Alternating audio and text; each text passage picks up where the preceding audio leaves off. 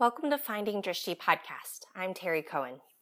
In today's episode, I want to take a moment to step away from asana practice and talk about how yoga philosophy comes into practice and how we live our yoga. Yoga teaches us compassion. It teaches us that we are all interconnected and share in life's many painful and delightful moments. It also teaches us to overcome our fear and to act courageously. For those who practice with me at a studio, at home, or at your office, you know that I ask frequently if anyone needs to register to vote or update their voter registration. I can already feel some eye rolls as I pretty much ask this at every class leading up to a registration deadline. So as a deputized registrar, I take it as my personal responsibility to make sure everyone I know who is eligible to vote is registered and has all the information they need to cast a ballot at every single election. Voting is one of the most important ways that we can live our yoga. So to exist peacefully as a society, we need compassion for others. We spend most of our lives making self-serving decisions, right? So most of the time we have to do this just to survive. My husband and I, we work hard to feed and clothe, shelter, pay taxes to educate our kids, and those are our parental duties. We are also very fortunate that we're able to spoil them with occasional gifts and treats. But we don't live in a vacuum. We have older relatives who rely on Medicare and Social Security. We have family and friends who are public school teachers barely making enough to scrape by while they educate our future generations. We have gay friends who are subject to discriminatory policies at work, especially here in Texas. We have Black and brown neighbors who have to whitewash the way they talk and dress as to not have cops called on them. Their suffering is not isolated. It has a ripple effect throughout the communities. And this is why we practice things like Tonglen meditation, right? To offer relief and love and light. This is why we flex our compassion muscles when we practice yoga so that it becomes easier and becomes second nature, especially when we tend to try to recoil back, right? Or pretend like suffering doesn't exist. When we vote with compassion and for compassionate leaders, we are taking our yoga out of philosophical theory and into real life practice. So yoga teaches us that we are interconnected in this human experience. We are not alone on our journey through life. We're going to meet people who help us, who hurt us, who teach us, who console us, exhilarate us, disappoint us, and so on and so forth. Every single person we encounter has some amount of impact, big or small, on us. And our actions and their actions all have consequences. So ahimsa asks us to be nonviolent in our actions, words, thoughts, and intentions.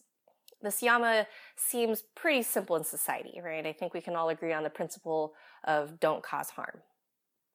Simultaneously, if we are witnesses to violent actions, words, thoughts, and intentions, and we don't speak up or do something about them, then we have also violated ahimsa, just the same, even though we may not be the cause of that harm. Just because certain harm isn't directed at us at the moment doesn't mean we are safe from it. Because we all breathe the same air, drink the same water, we live on the same planet. Polluted resources and polluted ideas can and will spread if we do nothing. Voting is how we call out when something is harmful. Voting is how we reverse the course of actions that have dire consequences.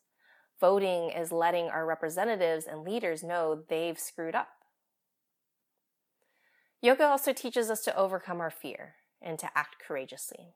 So when I went to David Swenson's weekend intensive recently, he talked about how easy it is to become a follower due to our aversion to discomfort and fear. I've talked about this in class too. Feelings of discomfort and fear tend to make us run away and hide. When we are faced with discomfort and fear, that's when yoga asks us to dig deeper. What David emphasized to us in that weekend workshop was the challenge with yoga is yoga means personal responsibility for our actions and our inactions, not just being a follower of someone. The greatest yoga teachers create thinking students, not robots. yoga makes us feel uncomfortable, and that uncertainty is what keeps us growing. So a tactic in politics is to stoke up people's fears, to make them think all change is bad. It's better to stick with the status quo. People who don't look like you are destroying the life you knew. That's what they tell you, right? They also say America is losing its identity. Well, yoga tells us that nothing is permanent. We are all in a state of flux. When you become rigid, attached in your ways, and unable to maneuver, life will keep moving with or without you. You can either vote frozen by fear, or you can vote with courage within that uncertainty that keeps us growing. And this is how we can live our yoga. So I encourage you, as you consider your candidates and the propositions that will be on the ballot, to use the skills that yoga has been teaching you all along. Be a thinking student as you go to the polls. All right, that's it from me. Early voting begins October 22nd through November 2nd in Texas. Polls will be open 7 to 7 Monday through Saturday, 9 to 6 on Sunday, and Election Day is November 6th. So go to your county's voter website. So in Travis County, that's votetravis.com. You can look up your polling location. You can see what the wait times are for those polling locations. The Austin area will also have mobile polling locations. So during that early period, between October 22nd and November 2nd, they're going to have some mobile stations kind of moving around day to day to try to cover more of the county. So please, everyone, go vote. The midterms are so important. A lot of these are our state and our local representatives, and they are the ones who affect us more immediately than at the federal level. So just take your time, read through, really make sure that you are informed. And yeah, please go live your yoga.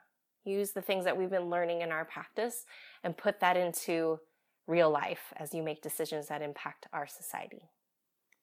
Okay, that's it from me. I'll talk to you guys soon.